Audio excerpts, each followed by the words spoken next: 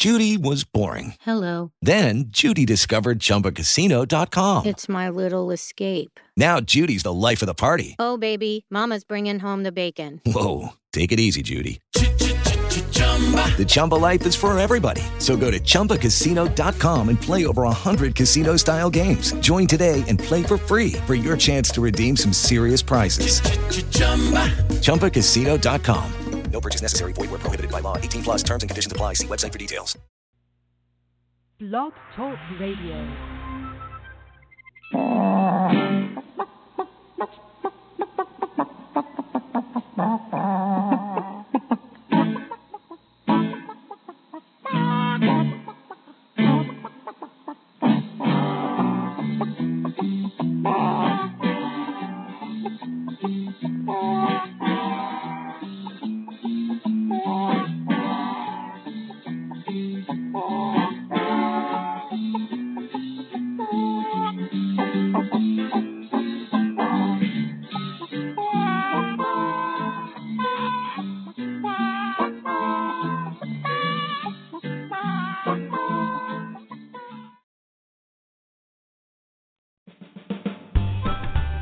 Welcome to Backyard Poultry with the Chicken Whisperer, brought to you by Kalmbach Feeds.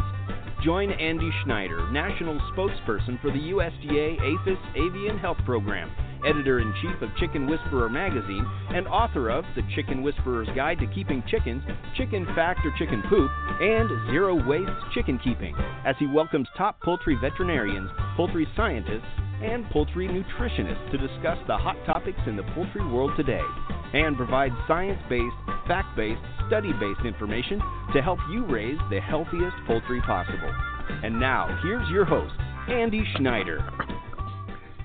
Alrighty, thank you very much for joining us today on Backyard Poultry with the Chicken Whisperer, brought to you by Kalmbach Feeds. We have a great show lined up for you today. My special guest is Dr. Maurice Pitesky. He's a poultry veterinarian and epidemiologist. We're going to be talking about, he's going to be suggesting some ideas about what to do with all that chicken poop. We've got about 90 chickens here on our homestead, and we have our share actually of chicken poop, I can assure you. And I'll share a little bit here when we get started on the topic about what we do here on the homestead. But because plus we got cows, we got goats, we got pigs, we got turkeys, we got rabbits, we got all these other animals too. And we'll just kind of share what we do with all of the animal waste we have here, because some, even the animals that we have here, aren't really recommended to put, say, in a compost that you're going to end up putting in your garden, but we can use it in other places like flower beds and whatnot. So we'll get to that here in just a minute. I want to share with you, because the countdown is on to Cooptastic 2020. It is February 21st, 22nd, and 23rd. Yes, this is a 3-day backyard poultry conference. It is a national conference. We have more people coming from longer distances than we do have local folks coming from shorter distances to this event currently. And they're flying in, and it's going to be fantastic. We have tons of vendors that have signed up. I still have 2 more to contact that reached out this week that want to participate. And we're getting everything finalized. So if you want to be guaranteed a on-site hotel, I must have your reservation and your registration and your payment by January 22nd. That's coming up in, a couple of weeks. And then after that, it's potluck. You may be on site. You may be stuffed in a hotel off-site, which is a 30-minute drive in the morning for breakfast, 30 minutes all the way back to the hotel after everything is done that evening, and then back the next morning, and then back in the evening, and then back in the So if you want to be guaranteed a room on site at the beautiful Alabama 4-H Conference Center, then you need to register before the 22nd. Otherwise, you may be stuck at one of those off-site hotels. And it's kind of a rural area, so the next closest hotels are a 30-minute drive away. So keep that in mind when you're looking at your budget, because you want to make sure you register sooner rather than later. Also, the vendors are starting to share this event. Ideal Poultry, McMurray Hatchery, Metzer Farms, Kalmbach Feeds, Tucker Milling. Let's see who else we got. Small Pets. I think Pulse Met Select, Innovation Pet. The vendors are starting to share this with all of their fans and followers on social media, and so we are getting actively more and more registrations each day as the event gets closer. So keep that in mind. Let me just let me just share this with you regarding Cooptastic 2020. And now we return to Backyard Poultry. Well, that is the wrong button here. And the switchboard's gotten confusing here, and they changed some things around in 2020. Here we go. This is the right button. Are you one of the many Americans that keep backyard poultry? Do you want to give your birds the best care possible? The Chicken Whisperers Cooptastic 2020 conference will teach you how, plus more too. Cooptastic will be February 21st, 22nd, and 23rd, 2020 at the beautiful Alabama 4-H Conference Center near Birmingham, Alabama. Educational programs by poultry scientists, veterinarians, and nutritionists, plus fun activities give you an unforgettable experience. Conference packages are available from just for a day to the full experience with meals, entertainment, and lodging. The all-inclusive package is an amazing value at around $300. On-site lodging is limited, so reserve your spot as soon as possible. Visit www.chickenwhisperer.com today for more details.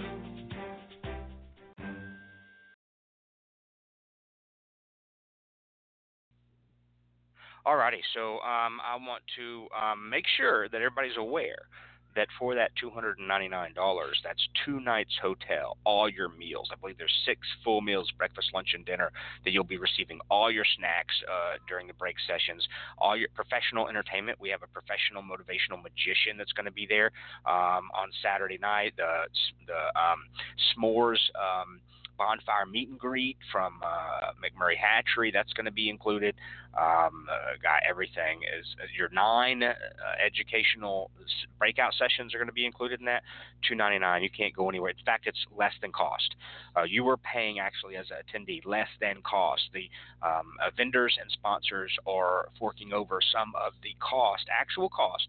This is basically a nonprofit. Nobody's making a dime. All this, 100% of the funds are going back into the event, and so you are paying literally less than what it would cost. I don't know if you travel. I don't know if you're in the corporate world, but go and try to find 2 nights hotel, all 6 meals, and educational sessions by poultry veterinarians, poultry scientists, and poultry nutritionists. You are not going to be able to beat this whatsoever. It is an amazing deal. That's why we have people flying in from California. They're popping the airfare from California, from Vermont, from Pennsylvania, from Wisconsin, from Washington State, because they know $299, you can't beat it. You can't go down the street to the local motel, drive-up motel, and get 2-night hotel, 6 meals, educational sessions, entertainment for $299. It is amazing, and we did this because we know everybody's on a budget, but we know the information you're going to get from Cooptastic is second to none.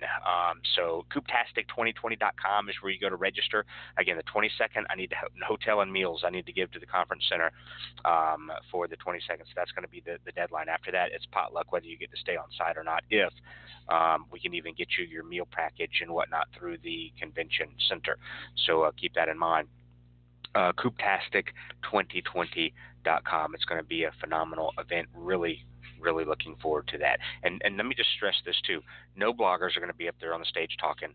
Okay, we're not going to have any companies up there teaching classes to push their product. Okay, we're not going to have a homesteader that just has sharing their experience. Oh yeah, well I do it this way and I do it this way, which could be very well the wrong way.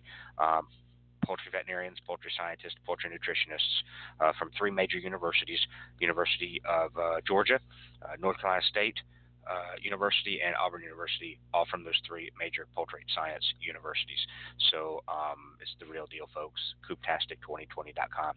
Okay, let's talk about what we do with all this poop. And so we have an array of animals here on the homestead. Of course, we have cattle. We've got the goats. We got the turkeys. We have the chickens, 90 chickens. We've got, what else do we have? We have the dogs, and we have the cats, and we have rabbits. And what am I missing here? Hogs. In fact, that's why I was about 1 minute late from the live broadcast of the show here, because I had just gotten back from the processor with a hog that we had processed last week and trying to find freezer space. So we have lots of poop here, and I'll be honest with you, my wife is in charge with all of the poop here because she is the gardener. She is the farmer, and so she's done all the research and researched what poop's good for what, how long it has to be composted before we can use it, what poop we can use on the human food that we're going to have, what poop we can use in the garden area, the garden beds with our sunflowers, and then what can we use with our tomatoes and all the other gardens that we have around here that produce fresh for consumption and non-consumption. So she's done all the research on that. So I'll say, she's like, no, stop, we can't use this poop here. This is my pile for that poop up here. So she's the poop expert, if you will, here on the homestead. But I know we have several different piles of composting, and actually some we put right into our garden. Like right now, nothing's in our garden. We did not have time. We were under the gun, so we did not get a fall garden in, but nonetheless, it'd be over really producing now for the most part anyway. So really, since about September, October, we clean out our coop, and we just put everything, instead of normally going into a compost pile and composting it with other things, we put it right in our garden. I put it all into the back of a little trailer. I go up in and drive the tractor up into the garden area, and it all gets scattered there. And then we till that in, and it makes for absolutely an amazing garden. We can actually back in the day, 10, 12 years ago, when we had a smaller homestead, we would actually move the chicken coop into the fenced garden area during the winter months and have basically the fenced and garden area would work as the chickens run, if you will, because we literally move the chicken coop into that area, and then we would let the chickens kind of out, and then they'd scratch through the garden area, eat the weed seeds, poop in the garden area, and then maybe about a month or so before planting season, we till it all in a few times before we plant. And I kid you not, we had the first year we did that, everything that we had normally been planting went craziness. My wife's probably 5'1", 5'2", 5'3", somewhere in that area, and she was on her tippy toes actually picking tomatoes off these. We had to hammer in fence post just to keep the tomato plants from falling over. So we've been here at this homestead now for 2 years. We have a new garden area. There's never been a garden there before, ever, in the history of this property. So we're building up that quality of soil. So she's very aware of what we can put in there, what we can't, how do we put on it, when we till, things like that, because she's again the garden master here on the property. And so we're building that soil up from what it was, which is just void, never used area, to now getting that rich loam and the nutrients down in there, and a top dressing, things like that. So she's the expert on that. But I've got an expert on the phone right now. Maurice Pitesky is a poultry veterinarian and epidemiologist, and he said, hey, let's talk about ideas of what we can do with all of this chicken poop. And that's why we're going to bring him on, because actually my wife probably should be doing the show, because she could tell you this, that, and the other, and what we all do here, and what poop goes where, and why we use it here and why we don't use it there. But we're going to focus today on chickens and chicken poop. So welcome, Maurice. Thank you so much for coming on the show. Happy New Year to you. Yeah, Happy New Year to you, Andy, and to all your listeners. It's good to be back. Hopefully everyone had a good holiday and New Year season, and got some good family time and got to relax a little. Maybe a little bit. Relaxing holidays. I don't know. I try to, but man, it just seems to be so craziness and tenfold. But we tried. There were some days we had to just sit and relax and drink some hot chocolate and play some board games with the kids. And absolutely, I love those times and love those days. But I hope you did the same. Real quick, because we always start with kind of some current events. Don't want to, of course, drown the topic today, why people are tuning in, but the virulent, or the Newcastle is still rearing its ugly head out there. And is there any, I guess I don't know what the terminology to use. I guess could you say it's not running rampant like it was, or is it still, we're having spots of it show up, or being at winter and it probably being a more high risk time of the year, my understanding, with spread and whatnot, or tell us kind of what's going on out there in California right now with Newcastle. Yeah, well, it's still the outbreak is still continuing. It's not as kind of rampant as it was this time last year, but we're still getting some positives here and there, and the quarantine is still in place. So, I think the most important thing for people to realize is that when you do have these outbreaks, this is a foreign animal disease, and we want to keep it a foreign animal disease, which means we need to stomp out the disease, and that's requiring a quarantine to be in place, and that's also requiring a lot of surveillance and a lot of outreach and a lot of communication. So it's a very challenging situation. What makes it, among other things, just so challenging is there's language barriers. You have commercial poultry next to backyard and fighting birds, and all of those contact patterns, make that Southern California area higher risk when it comes to introduction of diseases like Newcastle disease and how they can spread and hopefully not become endemic. But it is a challenge. It's been a long slog for all the people that are involved in trying to end the outbreak. And this is the third time in 50 years we've had this kind of outbreak in Southern California, and we're all trying to kind of prevent this from happening again after this outbreak hopefully is over at some point in the near future. But there's a lot of challenges.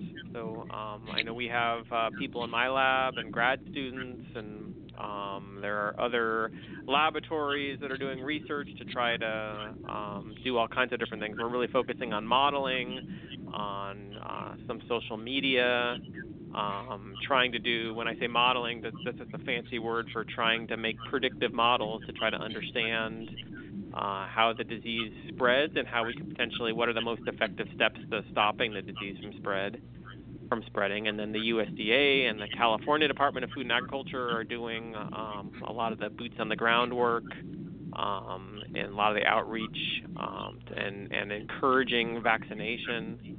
So I would say anyone that's in Southern California, or just in general, anyone that has poultry, to be aware that these kind of things will happen, and they can happen. And when we do get outbreaks of disease, it's really, really important, I think, first and foremost, to kind of focus on something we talk about repeatedly, and you, I know, I've always talked a lot about biosecurity, but it really comes down to biosecurity, and kind of the first element of biosecurity is really just making sure your birds aren't moving around. If you're going from show to show to show, or event to event to event, that's one of the easiest ways to spread disease. So if we can reduce that, and that's why we have this quarantine in place across most of Southern California at this point. Yeah, I actually was contacted twice in the last couple of weeks by folks out there that run some of the informational Facebook groups about the Newcastle, and they were saying, we're still, please continue to help us. Please continue to spread the suggestions, because they're still having people move birds, and they're moving birds purposely to try to avoid inspection, to try to avoid testing, to try to avoid maybe getting a positive and having their birds cold. So they're not helping situation. If you're listening to the show, you're not helping matters whatsoever by let's face it, being selfish and saying, well, I'm just going to go move my birds because I see them coming down my street, or I hear that they're coming to, you're doing more harm than good by moving those birds, and you're continuing this on and on and on and on and on and on. So two times the last couple of weeks I've been contacted by folks saying we still have knuckleheads that are moving their birds, and these aren't folks that have the fighting cocks that are bringing them. These are folks that have the pet chickens that are now moving their birds because they want to avoid either the inspection or the testing, or don't want anybody to know that they've got them, so they're moving them here, and then they're moving back over here, and then they're moving back home, and it's just not a good situation. So do that biosecurity for the good of everybody that's got backyard poultry, because you got a lot of show folks out there that they're frustrated because they're not having their shows. The American Poultry Association, American Bantam Association, they're canceling shows, and then they see what's going on by the non-show, just backyard pet chicken people, and they get frustrated with that. Like, what are you doing? And it just goes full circle. So thank you very much for that update on what's going on out there. Let's move right into all this poop that these that these chickens make. And I don't know. I don't have the answer. I see people say all the time, well, a chicken actually will poop every, whatever it is, every about 25 minutes or whatever the case may be. You see some of this, truth and stretch. But so they talk about poop when I'm teaching my classes. And we talk about poop, I'll say something like, well, if you have chickens, we know about how much they can poop. Or if you have chickens, you have poop. And that poop is absolutely everywhere when we're talking about biosecurity and talking about salmonella and different things like that and whatnot. So there's a lot of poop. I cringe when I can't get outside early enough to get, say, my all 90 out of the large coop that they're in, because I know the longer they stay in that coop, the more poop's going to be in that coop, which means more shavings, more frequent clean outs, more so more ammonia. So I try to get that because, hey, if they're pooping out on 13 acres, that's one thing.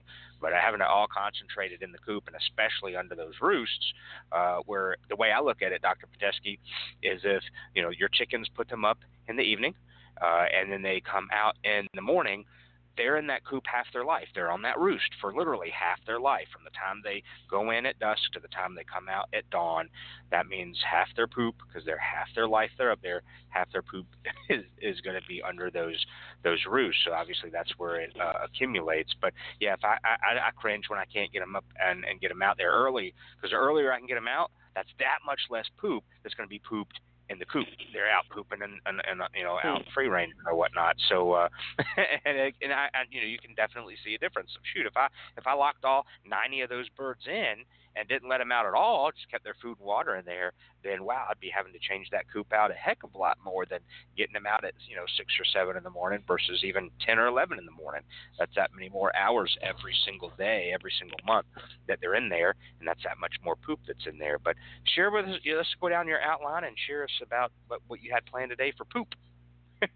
Yeah, so to your point, anyone that's ever held a chicken, they poop a lot. So you're talking about a few times an hour, which is pretty normal. So there's a lot of poop coming out there.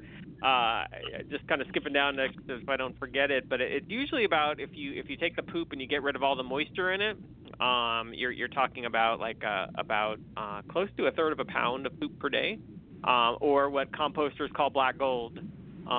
So poop is an important thing, and actually, when you think about, organic regulations, the organic regulations, you can't use synthetic fertilizer to grow your fruits and vegetables. You need to use compost, and one of the ingredients that goes in a compost can include, among other things, feces. They can also include poultry carcasses.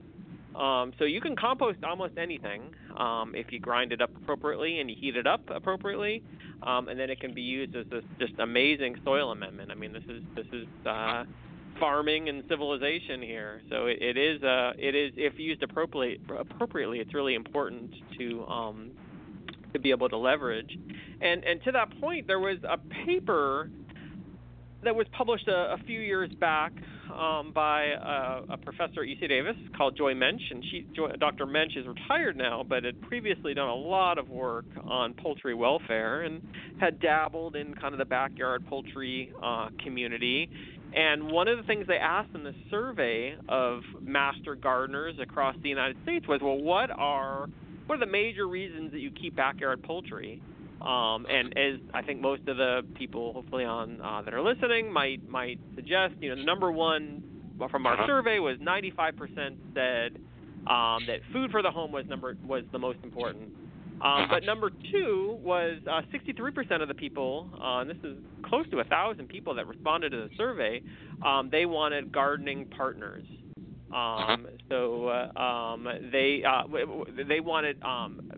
They wanted to be able to utilize the manure as a fertilizer.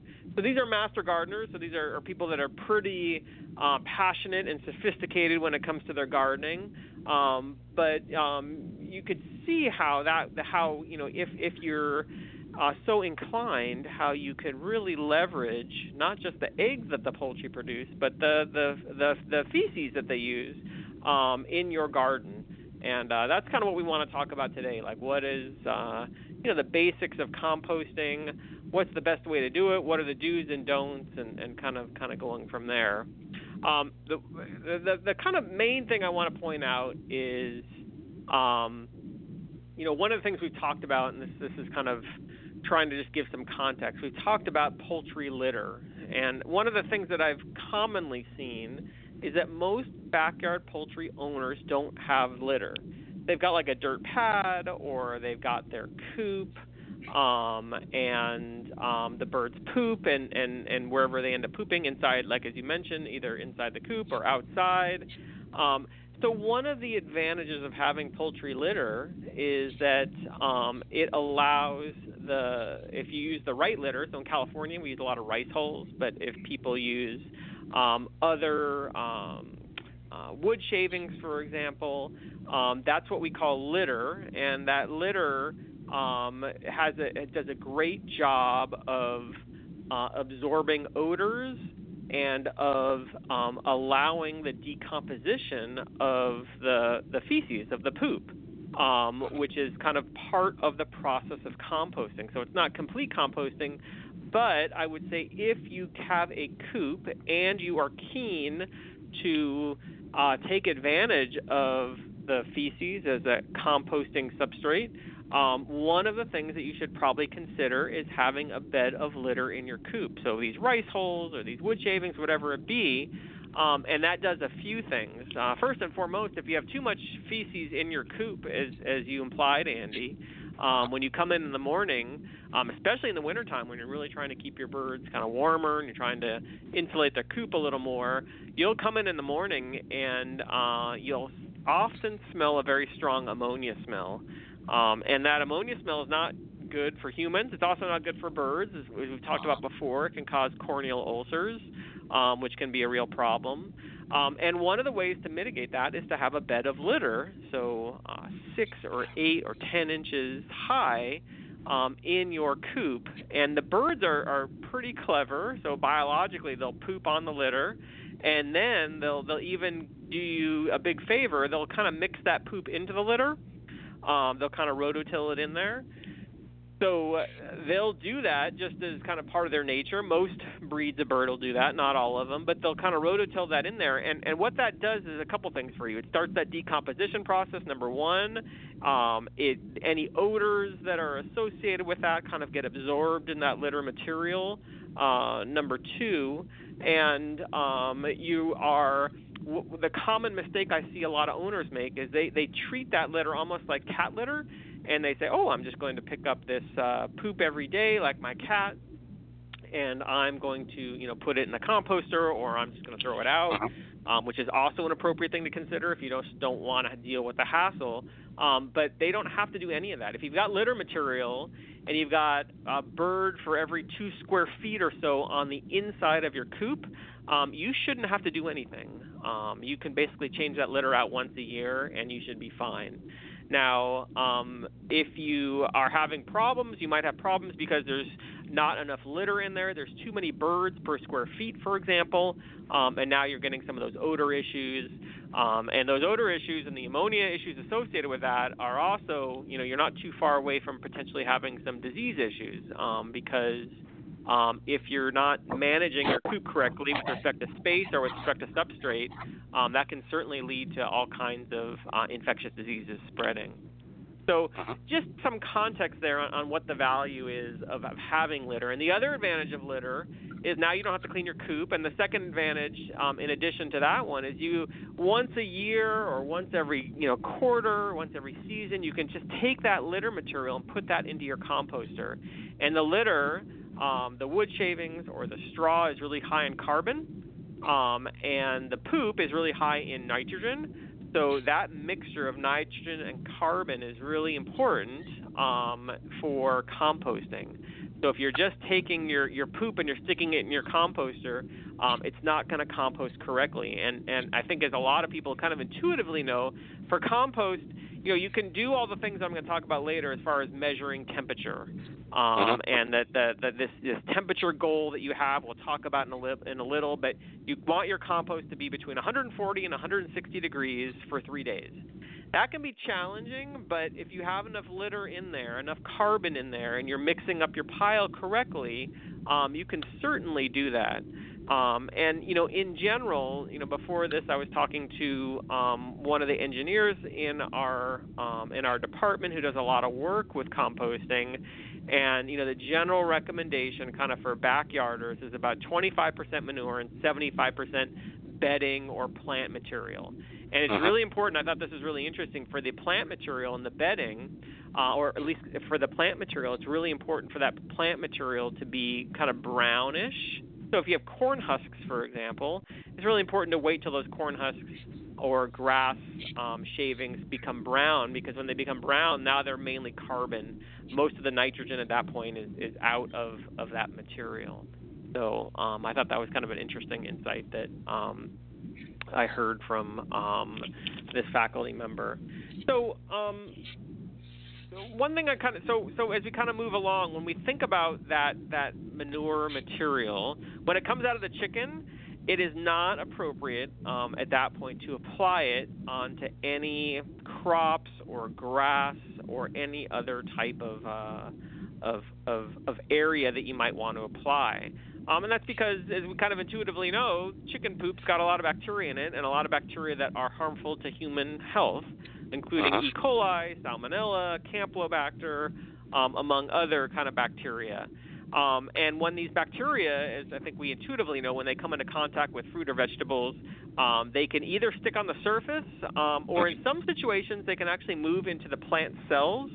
So if you did everything incorrectly, and you said, well, I'll just wash it or I'll just cook it, cooking will obviously kill all bacteria. But if you're just going to wash raw fruit or raw vegetables, there are scenarios, and no one really knows how common this is, but there are scenarios where bacteria can actually be ingested, to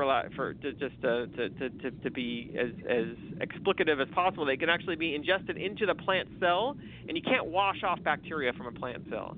So it's really important in those because of those type of situations, it's really important to compost your material before you actually apply it onto any potential crop that you might be eating. So what I would say is whenever you collect your manure and your substrate together in a perfect world, and again, it's better to collect it together because now you don't have to collect your poop every single day from your coop.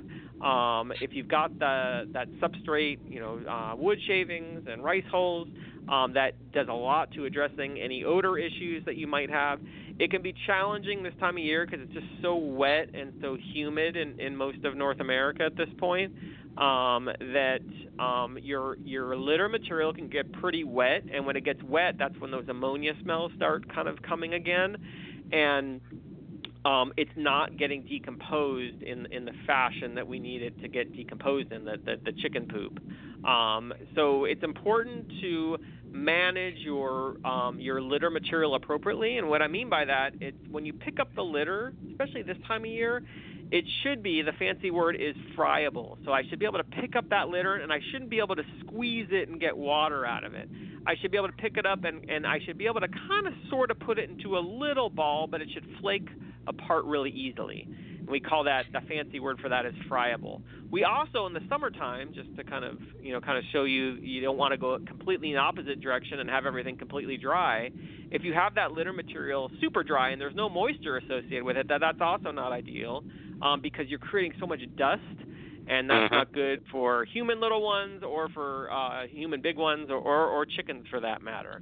So there is a middle ground when we think about all the litter and what we want that litter to be.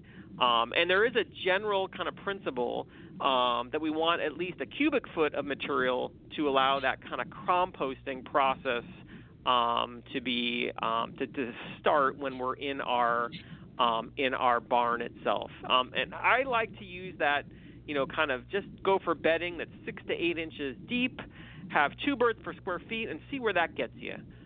It's probably a good place to start. And then every quarter, every season, or once a year, you can just take all that material and you can put that into a composting composting bin. And this is where I think some people, when you think about composting, it's really, really important to realize that the composting pile will attract flies and rodents. So there's two different ways to compost. So one thing is to say, okay, I'm just going to leave a pile in my backyard, and I'm just going to leave it there. And I'm going to put a tarp on the top of it. I don't like that way because that process of composting, if you don't mix your pile, takes a lot longer. So now we're relying on more of an anaerobic process, a process that doesn't require oxygen. And the other reason I don't like that is because it's on the ground, and I promise you at some point rodents and insects are going to get into that pile. And that's a real risk, especially from a biosecurity perspective, because now you basically have a magnet. And the other thing I really highly recommend is put your composting pile, or in a perfect world, a raised container that's off the ground to prevent rodents, for example, from getting inside there. Put that as far away as you can from your chickens, because it will attract attention from all the things that we don't want to get near our poultry, wildlife, rodents, insects, flies, all those types of things. And if we put that right next to our birds, we're just kind of playing with fire a little. So make sure you have something raised off the ground. I know Costco and obviously Amazon and all those kind of resources, if you type in composting, there's all kinds of different devices you can get. I like the barrels that you kind of open up and then you put all your material in there. It's a good foot off of the ground, and then it's got kind of a little crank on the side where I can turn that pile every few days or so. This time of year, the real challenge, especially for backyard producers or people that don't produce a ton of poop, is getting a large enough pile to be able to generate enough heat to get the inside of that pile between 140 and 160 degrees Fahrenheit.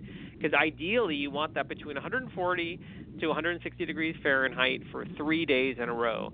That is not easy to do this time of year, and that's why when I say, do it seasonally or just do it once a year, I kind of like the once a year or twice a year approach, because now you've got a little, if you are strategic about it, you can do one of your piles in the summer, for example, and kind of go from there. Excuse me. Sure, no problem. Hey, yeah. I was going to take a break when you get to a stopping point. Yep, no, that's a good stopping point. Sorry. Okay, no problem. So, folks, if you're just tuning in, we're talking to poultry veterinarian and epidemiologist Dr. Maurice Pitesky, and we're talking all about what to do with all that chicken poop. And again, great information about the science behind what we can do, what we can't, in ideal places and places that aren't ideal and temperature. So I knew he would be able to shed a lot of light on this, things that we may all never think about, which I know that when I have my wife listen to this, she'll be like, oh, yeah, that's why I tell you can't do this and you can't do that. So he's just reassuring everything that my wife probably tells me on a daily basis when I'm scooping poop. Gotta love it. Hey, folks, we'll be back right after this short break with more. Stay with us. When you need an incubator, think Brincy, the incubation specialists. Brincy has been a world-leading manufacturer of quality incubators for almost 40 years. They manufacture incubators that hold anywhere from 7 to 380 eggs with high-quality electronic and digital controls, including precise humidity controls and programmable egg turning, all at surprisingly affordable prices. Enter the coupon code WHISPER at checkout and receive 10% off your entire order. Order your new incubator today at Brincy.com. That's BRINSEA.com. Cackle Hatchery is a third-generation, family-owned and operated hatchery. They offer over 193 varieties of poultry shipped directly from their facility in Missouri. It's their mission to enhance your life by providing you with quality poultry for showing, meat, enjoyment, eggs, and pets. They specialize in hatching purebred poultry and shipping day-old chicks right to your local post office since 1936. 4-H and FFA youth poultry clubs get a 10% discount. Check out their website, cacklehatchery.com, for posted weekly specials and discounts. That's cacklehatchery.com. At Kalmbach Feeds, our layer pellets and crumbles are all natural, antibiotic-free with no animal byproducts. Formulated just for laying hens, our feed is fortified with essential amino acids and calcium to ensure maximum production of nutritious, tasty, strong-shelled eggs. From our family to yours, feed your hens the way nature intended. Pure, wholesome goodness. Kalmbach Feeds. Find a dealer at kalmbachfeeds.com. That's KALMBACH feeds.com. Or order your layer pellets and crumbles today on Amazon.com. Kalmbach Feeds is a proud sponsor of the Chicken Whisperer. Sweet PDZ has been keeping horse stalls ammonia-free and healthy for nearly 33 years. However, ammonia is ammonia, regardless of the species producing it. Therefore, it will do the same great job in your chicken coops and brooders. Sweet PDZ safeguards flock health by neutralizing and eliminating harmful levels of ammonia and odors. Safe and effective moisture absorption. All natural, non-toxic, premium-grade zeolite mineral. Contains no masking scents or chemical perfumes. Safe and beneficial to dispose with waste on compost and gardens. Learn more at sweetpdz.com. That's sweetpdz.com. Ideal Poultry has been a family-owned and operated business since 1937. Their business is built on customer service and quality poultry, from rare white and brown egg layers to broilers, ducks, turkeys, and bantams. Ideal Poultry is the largest supplier of backyard poultry in the United States, shipping close to 5 million chicks annually. Visit them online at idealpoultry.com. That's idealpoultry.com. And now we return to Backyard Poultry with the Chicken Whisperer with your host, Andy Schneider. All right, thank you very much for staying with us today. If you miss any of the show and you're very interested in the topic, don't worry. Probably within 15 to 30 minutes after the show ends live, it is formed into a podcast, which you can listen to 24 hours a day, 7 days a week, download, listen to it in your car, blah, blah, blah, all that good stuff. So don't fret if you missed the first or the top of the part of the show. You'll be able to listen to it in its entirety as many times as you want later this afternoon. No worries. I want to share with you, so many of you know we consolidated here into one large coop. We used to have 4 coops, I think it was, and then we got one huge 10 by 20, 200 square foot coop, and we got our nest boxes in there. We videoed that. You can go take a look at our Facebook page and the nest boxes we're using, and the bedding we use, how we're set up, how I made these roosts, and how I can move them. So they're attached at one end of the coop, but me and my wife can just raise them up, and then we have chain up top, and we chain it so we can clean it out. So we just lift the whole roof system is one unit, and we can grab it and we can push it all the way up to the roof joists and chain it, and then it just stay there. And then we can clean out or spray the Chick Fresh in there, or put out the sweet PDZ, and then our wood shavings, our pine wood shavings, and that type of thing. So it works out really well. But the way, kind of what we do at that point is when we do clean our coop, we put down a nice layer of the sweet PDZ, and that comes in either you can buy it in the 40-pound bag horse stall refresher. You just heard an ad for them. Or you can get it, if you have a smaller setup, you can get I believe it's a 10-pound bag, and then it's called coop refresher. For the backyarders, it comes in a 10-pound bag, and we'll put in a nice layer of that. And we get our pine wood shavings we get from American Wood Fibers. You can find those at Walmart, and we'll put down a nice many inches of that for many different reasons. As Dr. Pitesky was talking about, several inches of that so they can kick it around and get the poop mixed in, but also when they're jumping off the roost, you want to make sure you have a nice soft landing for them. For that, a lot of people don't use that, and they end up having leg injuries and why is my chicken limping and different things like that. So we put nice, and then actually I try to every day when I collect eggs. It doesn't happen every day, at least every other day, every third day. I've got, and you know, we tested this product for about a year before it went to market, and that is the Chick Fresh odor control spray. And so they just came out with a concentrated bottle, which is 4 ounces, which makes actually 5 of the regular bottles you're familiar with. But I put that 4-ounce bottle in a 1-gallon sprayer. You know, those 1-gallon pump sprayers, you can get them at Home Depot for like $9. And so I have about 3 or 4 of those designated for all different kinds of things we spray here with our animals and then produce and things like that. But I've got one designated for the Chick Fresh product. I put one of those 4-ounce bottles of Chick Fresh in, fill it up with water, I pump it up, I keep it out there by the coop, and I just, again, spray those shavings to keep the ammonia down and keep it actually smelling pretty nice in there. And so we really enjoy that product as well. You can find them on Amazon.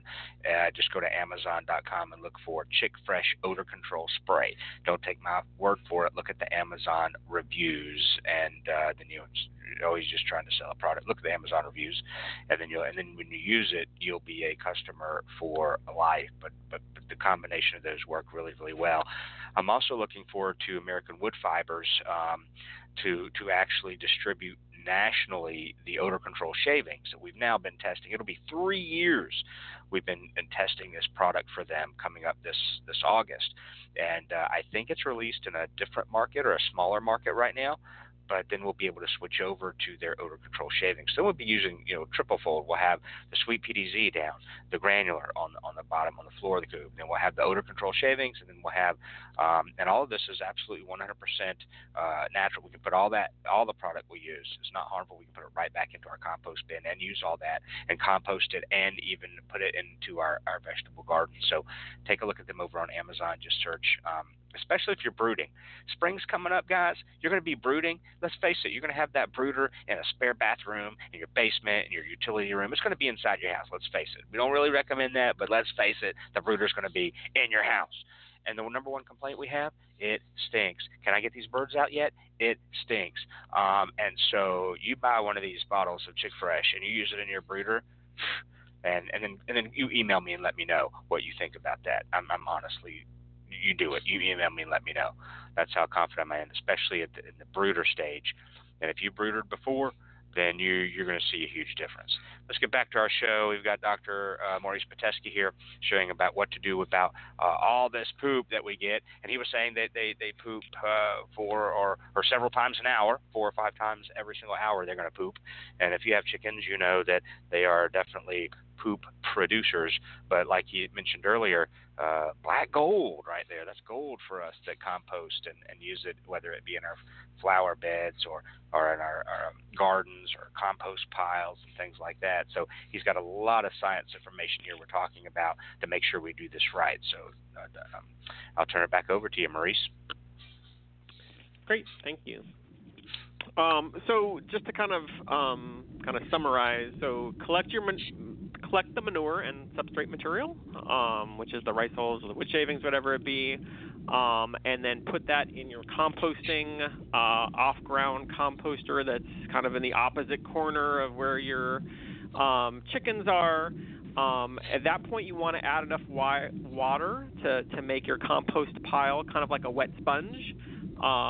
So again, that kind of friable, you wanted a little more water than that. So you want to be able to kind of like ball it up almost a little. And then measure the temperature daily. So there are these special composting thermometers you can get. Basically what a composting thermometer is a thermometer that's really long because in the conventional commercial poultry world where you're dealing with tens of thousands of birds and all that poop, the piles of compostable material are huge, and you want to measure the internal temperature of your pile before you turn it. Shorter thermometers are fine. I think there are shorter composting thermometers you can find online. But the goal is to get to 140 to 160 and maintain that temperature for 3 days. Now, the reason you want to mix it is twofold. When you mix the pile, that does two things. First of all, it puts oxygen into the material that you're composting, and the bacteria that you're trying to support are aerobic bacteria, and they can grow faster and displace the bad bacteria if they have oxygen. So everything happens a little faster if you can insert some oxygen in there. And the second reason is, you remember when you're getting that internal temperature of 140 to 160 Fahrenheit, the external temperature on the outside of that compost pile is not 140 to 160 degrees. So if you didn't expose that outside material to hopefully the inside temperature, and that's why you want to keep on turning your pile every time it reaches that temperature, at least 2 or 3 times, you wouldn't have that outside material get exposed to that high temperature to inactivate and kill those salmonellas and E. coli, for example. That being said, it is common knowledge and is very well accepted that when you are done composting, that composted material will still have some E. coli, will still have some salmonellas, et cetera, et cetera. So you're kind of playing a numbers game here. The solution to pollution is dilution. It's not exactly the same thing here, because you're really displacing and killing some bacteria and allowing other bacteria that are harmless to humans. You're allowing those bacteria to proliferate and transform that material into basically this black gold, this soil amendment. So you have a couple options. Diagnostic labs do exist, and they will take samples and tell you, hey, this is how many E. coli we found, this is how many salmonellas we found. And, some people I've spoken to like that idea, and they'll utilize that until they know that, okay, we know how to compost. The other option is, you know what compost looks like, you know what it smells like, and you know what feces looks like and smells like. So the reality is, if you do a good job, you'll kind of know it. I'm a scientist by nature, so I always like measuring things. And with compost, you can tell. You can certainly tell and smell and feel what compost is like. There's some large farms that get so good at this. They'll literally have something that is about the length of a football field, and the material on one side, you can't even take a breath. I mean, it's got such a strong ammonia smell, and you're just like, oh my God, this is the worst thing ever. And by the time you get to the other side, that material now, you literally, like, it just feels like this nice hummock soil. And it just feels like that's the kind of stuff you could just imagine all the stuff that's going to grow out of that. So if you do things right, it's truly amazing when you really think about what you're doing and how you're able to take something that's that no one has any value for, and you're able to transform it. So it is a pretty amazing process when you think about it. That being said, one thing I encourage people to be very cautious about is when you are composting material and you're applying it, 2 things you need to kind of think about. One is, what are you growing? So there are crops that we call touch crops and crops that we call non-touch crops. So if you are growing lettuce, for example, lettuce is a touch crop because it's touching the ground. If you're growing broccoli or corn or something like that, that is a non-touch crop. So it is off the ground. And that's really important for outbreaks of disease in a backyard or on a farm, because touch crops you need to be a little more cautious of, because they are literally coming into contact with potential feces and fecal material. And non-touch crops is a little harder. So when you water a touch crop, there is splashing that occurs between the soil and the plant itself, and it doesn't take a huge amount of imagination to anticipate how bacteria could be displaced from the ground, put onto lettuce, and if you don't wash it correctly or whatever it be, you could get exposed to those bacteria. Non-touch crops, it's a little more difficult. certainly possible, but much more difficult. So depending on what you're growing, those are kind of things that you need to kind of think about when you think about risk and how you're going to apply the material. The next thing I kind of wanted to mention is when you're actually applying the material, you want to apply it at the beginning. So there is kind of a standard kind of general idea that you want to put the material, the composted material, on your plants kind of right when you've started to plant them or right before you've started to plant them, and then not add any more material as those plants develop. So that's something I think a common mistake where people will kind of add soil supplements, including composted material, either right before they're harvesting or close to something like that. So in general, you always want to apply the compost as near as possible to kind of planting time. And in general, I am not a horticulturist or anything like that, but just from, kind of my understanding and from reading the literature, you want to apply between 1 and 2 inches depth of compost to your garden. You can't apply too much, and this is where nitrogen and especially nitrogen and phosphorus management kind of come into play here. So with those kind of general rules, I just want to go over a few don'ts. So don't add dog, cat, or human feces to your compost pile. So in theory, could all those things be composted? Absolutely. But now we're kind of playing with fire a little more, and I'm not, you have to kind of think about what the value and the risk reward kind of situations are, and I'm not, kind of comfortable with having those recommendations. Could you compost human feces? Absolutely. But now you're dealing with other potential diseases, and to me, it's just not worth it. Now, if anyone's seen The Martian, which is a great movie about this guy who got stranded on Mars, he had to grow potatoes using his own poop, basically. So if you're stuck on Mars or the moon or something like that, absolutely, go for it. But until that situation happens, I would not be comfortable recommending that. It's a great movie if you haven't seen it, whether you like sci-fi or not. It's just an interesting story. Other kind of things you should not do. So remember, again, in your coop, you should not smell ammonia because it can be damaging to that kind of outer layer of the eye, that cornea. Not just chicken eyes, but our eyes too. But chickens seem to be a little more sensitive to that. The other thing I want to mention, and we've talked about this probably before, but don't use straw for bedding. Straw is great in nest boxes because we don't want the eggs to break, but straw is not very absorbent. I know some people like chopping up straw, and they've had more luck with straw being absorbent if they chop it up, and I'm willing to, kind of consider that. But in general, things like rice hulls and wood shavings are really good substrates, and I can't think of any reason to not use those, in part because that straw is just not very absorbent compared to the rice hulls and the wood shavings.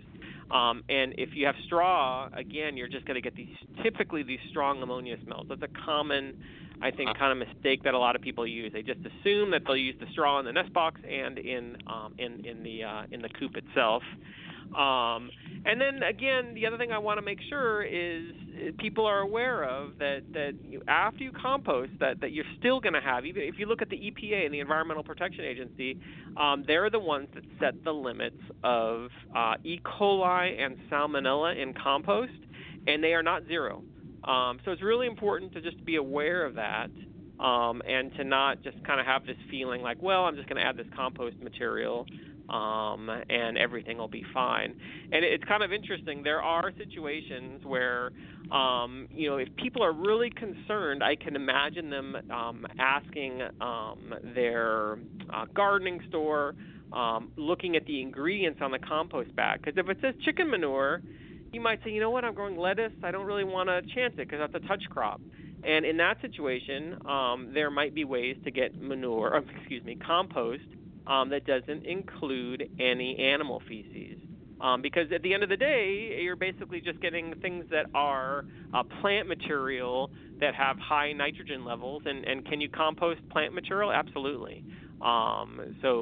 Because we have so many farms in the U.S. with livestock and poultry and swine, that's why it kind of typically makes sense to kind of mix the two together and then sell that product eventually as compost. But I would imagine that you can find composted material that does not have any animal products in it. And if you were growing, things like alfalfa sprouts and things that are kind of notorious for being a little more exposed to salmonellas and E. coli because of where they're grown relative to the soil, you can certainly kind of consider that, especially if you have people that are immunocompromised in your home, and that's typically people that are very old or very young, or people that have compromised immune systems for various reasons.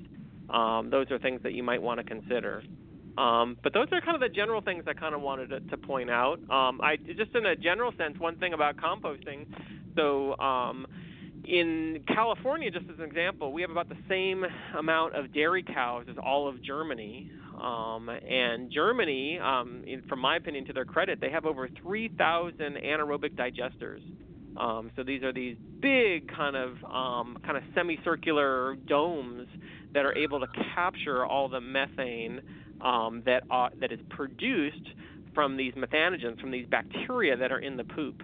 And they're able to use all that as a natural gas kind of source. And this is a renewable source of energy, and the digesters are a pretty amazing renewable resource as far as forming energy. We're starting to get more of them in the United States. They're tricky to manage at the beginning, and they're not cheap, but it is kind of an interesting way to get a renewable, what we would call base load level of energy from livestock. So it's just something to consider, just to think about on a larger scale.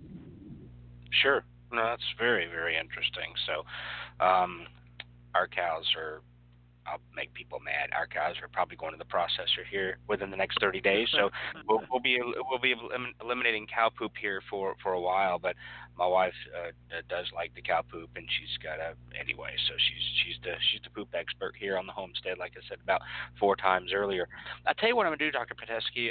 Again, this is not related to our topic. I want to address something just to make people aware. We haven't done this in a while. Then I'm going to go to a short commercial break, and we come back. I'll give you time during the break to think about kind of your response. But during the last break, I was checking messages and seeing if we had any questions over on the Facebook page and Twitter and Instagram and whatnot. And I ran across this in one of the chicken groups that I belong to, and we see this all the time. And I basically, my goal here is I'm gonna read this question this young lady posted, and then we all know the array of 50 or 60 or 70 different answers people are going to give her, and we'll address those. But and we come back. Not that I'm going to say, hey, how would you treat this chicken? You're a poultry veterinarian, but just I'd love to have your thoughts on this, and the dangers of this, and the problem with this type of outreach with I've got a sick chicken. And then so I'm going to ask you this question. We'll go to break, and we'll come back, and I'll give you time to ponder this. But in one of the chicken groups I belong to, and this is very common, and you know this, someone posted a question. One of my chickens may have a cold or pneumonia. I have no idea how to tell or what to do. Please help. So she didn't write down symptoms. She didn't write down if it's a hen or a rooster. She didn't write down the age, the breed. Not just one of my chickens may have a cold. She used that specific word, and pneumonia, that specific word. But with no symptoms. How I need help. And the very first answer was isolate. So we like that answer, but it's isolate and antibiotics right away. And then, of course, I was the second to respond, and I've been down this road for well over a decade with social media. And my answer was a little sarcastic, but it was Thailand 50 comments begin in 3, 2, 1. Because I know, because I see it every single day, everybody's going to say, go to Tractor Supply, get Thailand 50, 1 cc in the breast, twice a day, boom, boom. I already know what they're going to say, and then sometimes that even varies based on how much. So, but that's the question we have. I'd love for you to address the good and the bad, the ugly with something like this, and not going into detail. I don't want to take more of your time than I have, but one of my chickens may have a cold or pneumonia. I have no idea how to tell or what to do. Please help, and we'll come back and get your 2 cents worth on this. This often, unfortunately, too often post we see in the chicken group. So we're going to go to break, folks. We'll come back. We'll address this. If you missed any of our what to do with all this wonderful poop, believe me, in a few minutes after we go off the air, it'll be this show will be into a podcast form, and you'll be able to listen to your heart's content. Always there. So we'll be back right after this very short break to address this issue with the chicken that has pneumonia. Since 1921, Stromberg's has been a family-owned and operated business providing quality poultry and poultry supplies to their customers. Today, the Stromberg's family offers over 200 different breeds of poultry, including chickens, waterfowl, and game birds. They also offer poultry supplies for both the beginner and experienced poultry keeper. Stromberg should be on the top of your list when it's time to order your new day-old baby chicks and poultry supplies. Order online today at strombergschickens.com. That's strombergschickens.com. Hey, it's the Chicken Whisperer. If you're in the market for a new incubator, then look no further than GQF. They have a great selection of tabletop and cabinet-style incubators at prices you can afford.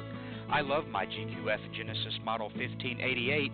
It has a large picture window and an automatic thermostat, which makes for a better hatch every time. Go pick out your new incubator at gqfradio.com. That's gqfradio.com. Kalmbach. Kalmbach. Kalmbach. Kalmbach. Kalmbach.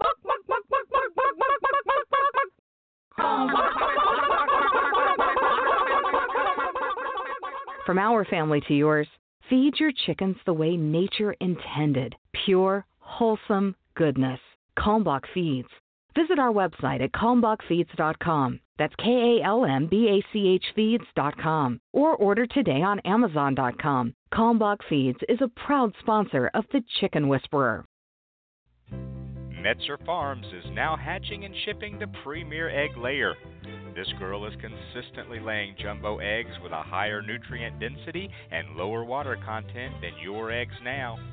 She is an extremely hardy bird and the most heat and cold tolerant egg layer available, allowing for year-round outdoor production. An eggshell unmatched in sturdiness and thickness, making cracks a thing of the past. Increase your health and double your egg profits. Of course, we're talking about ducks. Duck eggs are revered by chefs for their succulent flavor and by bakers for being the better baking egg. Learn more about this extraordinary duck, the Golden 300, or any of our other 35-plus breeds of ducks and geese at metzerfarms.com and order your next flock from us.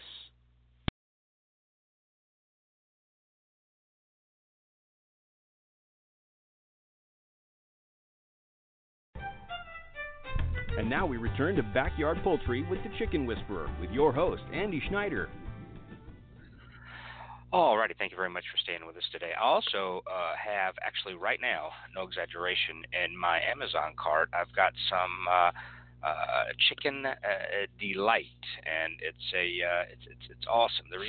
We tested this for about a year here on the farm, and not many things we test or use make the cut, but this was very impressive. One reason why I even considered testing their product here on the farm was because they are a global supplement company for agriculture, for animals, based out of Germany. They are global. They have offices in who knows how many countries, and the people who developed this product were poultry scientists, poultry nutritionists, and I'm sure they've got some poultry veterinarians on staff as well. And I've got some in my cart because spring will be here. We're going to be actually getting some baby chicks here soon, and it's designed for all age groups, all different types of poultry, but we religiously use it when we have the baby chicks, and especially when we start our meat birds as well here on the homestead. And but you could use this every day if you wanted to, and we use it during stressful times. So while on the bottle, or the company may suggest phytobiotics, hey, use this every day or every time you change the waterer out, we like to use the supplements when in the summertime here in the deep south, when we have super hot days and hot stretches. to help with the stress of the birds. And then, of course, we like to start our chicks, both our layers and our meat birds, on this. And it's an amazing product. It's got the amino acids, the vitamins, the minerals, the electrolytes, the probiotics, the prebiotics. It's all. So if you're buying 4 or 5 different things and you have them all on a shelf, you can throw them all in the trash and buy this one item. Chicken Delight, you can go to Amazon and check it out there, and that's actually in my cart now. I'll be buying some to get ready for this spring when we start another batch of meat birds and add to our layer population here on the homestead. So let me bring back Dr. Pitesky here, and it's one of those things. We see this, and we see it so often, and it's really a shame, but it's a reality that people are going to go to these. So the people who are going to be responding to this, one of my chickens may have a cold or pneumonia. I have no idea how to tell or what to do. Help. 99.9% of the people who respond are going to be, I've kept chickens for 6 months and they're my pets and I love them and that's all the experience I have. Or even if it's somebody like me who's kept chickens for decades now, and I'm like, how do I respond to this with my knowledge? Even talking with poultry scientists and poultry veterinarians and nutritionists for weekly for years and years and years, for over a decade. I'm not qualified to answer that question, but we're going to see things like, you need to start giving them apple cider vinegar and some red pepper flakes and some garlic in their water immediately, or like this young lady says, antibiotics right away, but she doesn't get into the detail of what antibiotics. And then you've got the folks that say, go get Thailand 50. Well, I prefer Thailand 200, which my understanding is not even a antibiotic really designed for poultry, but that's the number one answer. Why? Because a couple of years ago they took away all the water-soluble antibiotics off the shelf for reasons just like this, folks. That my chicken sneezed one time. I've got to go give them water-soluble antibiotics, and so now they're gone. Rumor has it maybe they'll be getting rid of some of this Thailand 50 and antibiotics that are on the shelf. But I mean, when I read that to you, Maurice, it's what's the first thing that comes to your mind as a poultry veterinarian? I mean, she's using the word cold and pneumonia. She has no idea. She doesn't list her symptoms, and she's asking for help.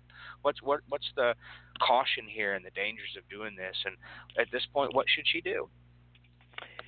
Yeah, so this is obviously something that comes up a lot, and it's a challenge.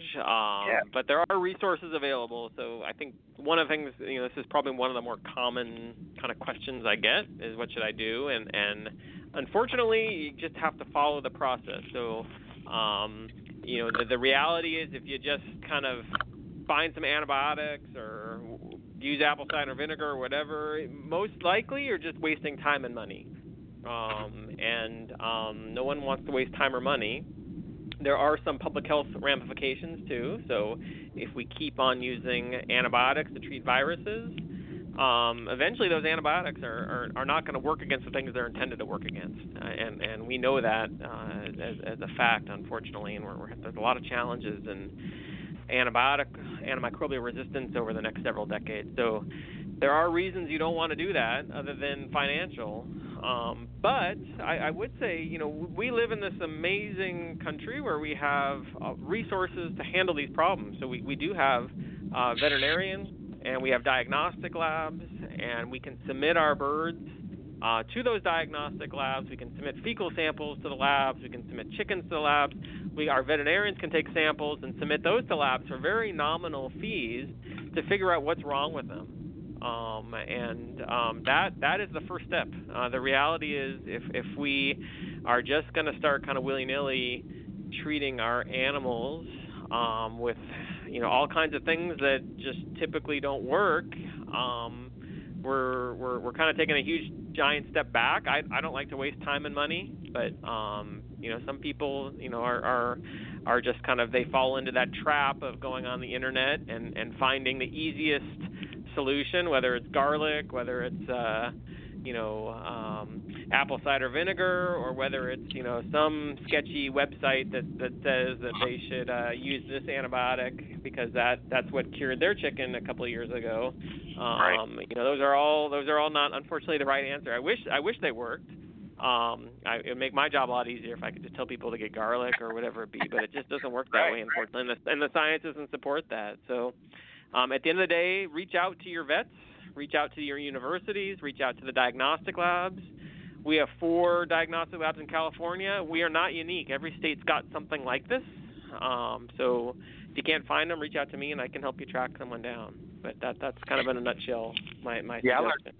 Thank you. Yeah, I learned early on that, and that's why, I changed my tune a long time ago and started reaching out to specialists and experts in their field like you guys to share that information, because then I can sleep at night, because, you're right, that whether it be the blogger, the person who's going to reply to this has this experience, but, that's it only goes so far, sharing your experience. So I don't even, because people will come up to me when I'm on tour and they'll say, well, my chicken has green snot coming out of their nostrils, whatever, what would you do? And again, I tell them point blank, I said, I don't even share with you like, well, when my chicken had green snot coming out of their nostrils, I used this and it worked, so it must be this and it must work for you. And unfortunately, that's you hit the nail right on the head with that, because that's often what happens. Well, my chicken had these symptoms, I gave this and it went away. They have no idea. It could have just went away without them even using that or whatever they used. And so it is frustrating. And but this is a perfect example of what we see day in and day out on these chicken groups and forums where, help, I have this issue, and they're going to get 50 different answers, and it can be it's frustrating. And I know this person cares about their flock and they want to do the best they can, but I think, and maybe this is the only way they feel like they can get that answer, but it's unfortunate that now she's going to get tons and tons of wrong answers when she can. And the other thing that baffles me, and this is just human nature, I get it. There's been things that are fun that I'll buy instead of maybe buy something more serious. I get it. We're all human. But for people to go out and buy a $50 gigantic bag of mealworms, but they balk at going and seeing a vet for $50 or getting that fecal flotation test for $20, or that baffles me when they don't blink an eye buying $50 to $79 worth of mealworms, but that vet visit is just oh no, I can't do that. So that's the most frustrating part for me. So, but thanks for sharing. I completely agree with you, and hopefully this person will go down the right path or get some information to help her birds, because that's what it's at the end of the day all about. We want to make sure people have a healthy flock of chickens. Maurice, thank you very much for joining us today. We'll see you the second Thursday of February, and I hope you have a great new year, and I hope you have a great successful year. Great, you too. Thank you. All the best, Andy. Thank you so much. We'll see you next time. And kind of segue from this question we just had this young lady we just illustrated, is that, Cooptastic 2020 is about a month away, 6 weeks away now, where you're going to have access to 10 poultry veterinarians, poultry scientists, poultry nutritionists from 3 major poultry science universities, where you can take these 9 educational breakout sessions. And then if your question isn't answered or you come with questions, write them down, because there will be specific times where these people, these experts will be available, and you can walk right up to them and say, here's my issue. But also be aware that just because you're explaining everything to a poultry veterinarian, they will still be limited without actually physically seeing the bird, drawing blood, getting tests back. So even a poultry veterinarian, which I'm sure Dr. Pitesky would agree upon because he said it on the show before, just calling me and asking me these questions, I'm still very limited on what I could do or to help without having all the tools necessary to properly diagnose what's going on. But you have questions about nutrition, you have questions about fermenting feed, you have questions about scratch, and boy, we hate scratch around here, right? You have questions about too many treats. You have questions about the lay-in pellets you're using. We have a poultry nutritionist there on the ground, poultry veterinarian, poultry scientist. Cooptastic2020.com is where you can register at $2.99. Again, it includes everything. You get there. How you get there, whether you hitchhike, take an Uber, take a Lyft, drive, fly, or whatever, once you're there, There's no worries. Everything is included. Every snack, every meal, every drink, all the educational sessions, all the entertainment, everything. You get there, and it's taken care of for $2.99. 2-night hotel included in that. Let me stress that. All of your meals. And these aren't just, okay, here's a sandwich. We're talking about breakfast with the eggs and sausage and bacon and orange juice, okay? We're talking about lunch. We're talking about a full meal with dessert. We're talking about snacks like cookies and sodas and coffees and teas during. So $2.99, it's a fantastic deal. Come on out to the 4-H Alabama 4-H Conference Center in Columbiana, Alabama. It's going to be fantastic. Cooptastic2020.com. I've got to run. I still have some more hog to get in the freezer here on the homestead. Hope you enjoyed the show. Tune in every Thursday at 2 p.m. right here on Blog Talk Radio. And let me see if I can find the right button here to end the song and or end the show, and we'll be done here. Thanks so much for tuning in. Y'all have a blessed day.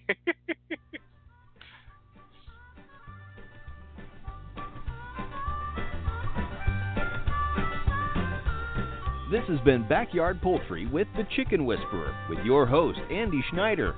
For more information, find us on the web at chickenwhisperer.com, on Facebook by typing in The Chicken Whisperer, on Twitter at Backyard Poultry, and on Instagram at The Real Chicken Whisperer. Thanks for listening.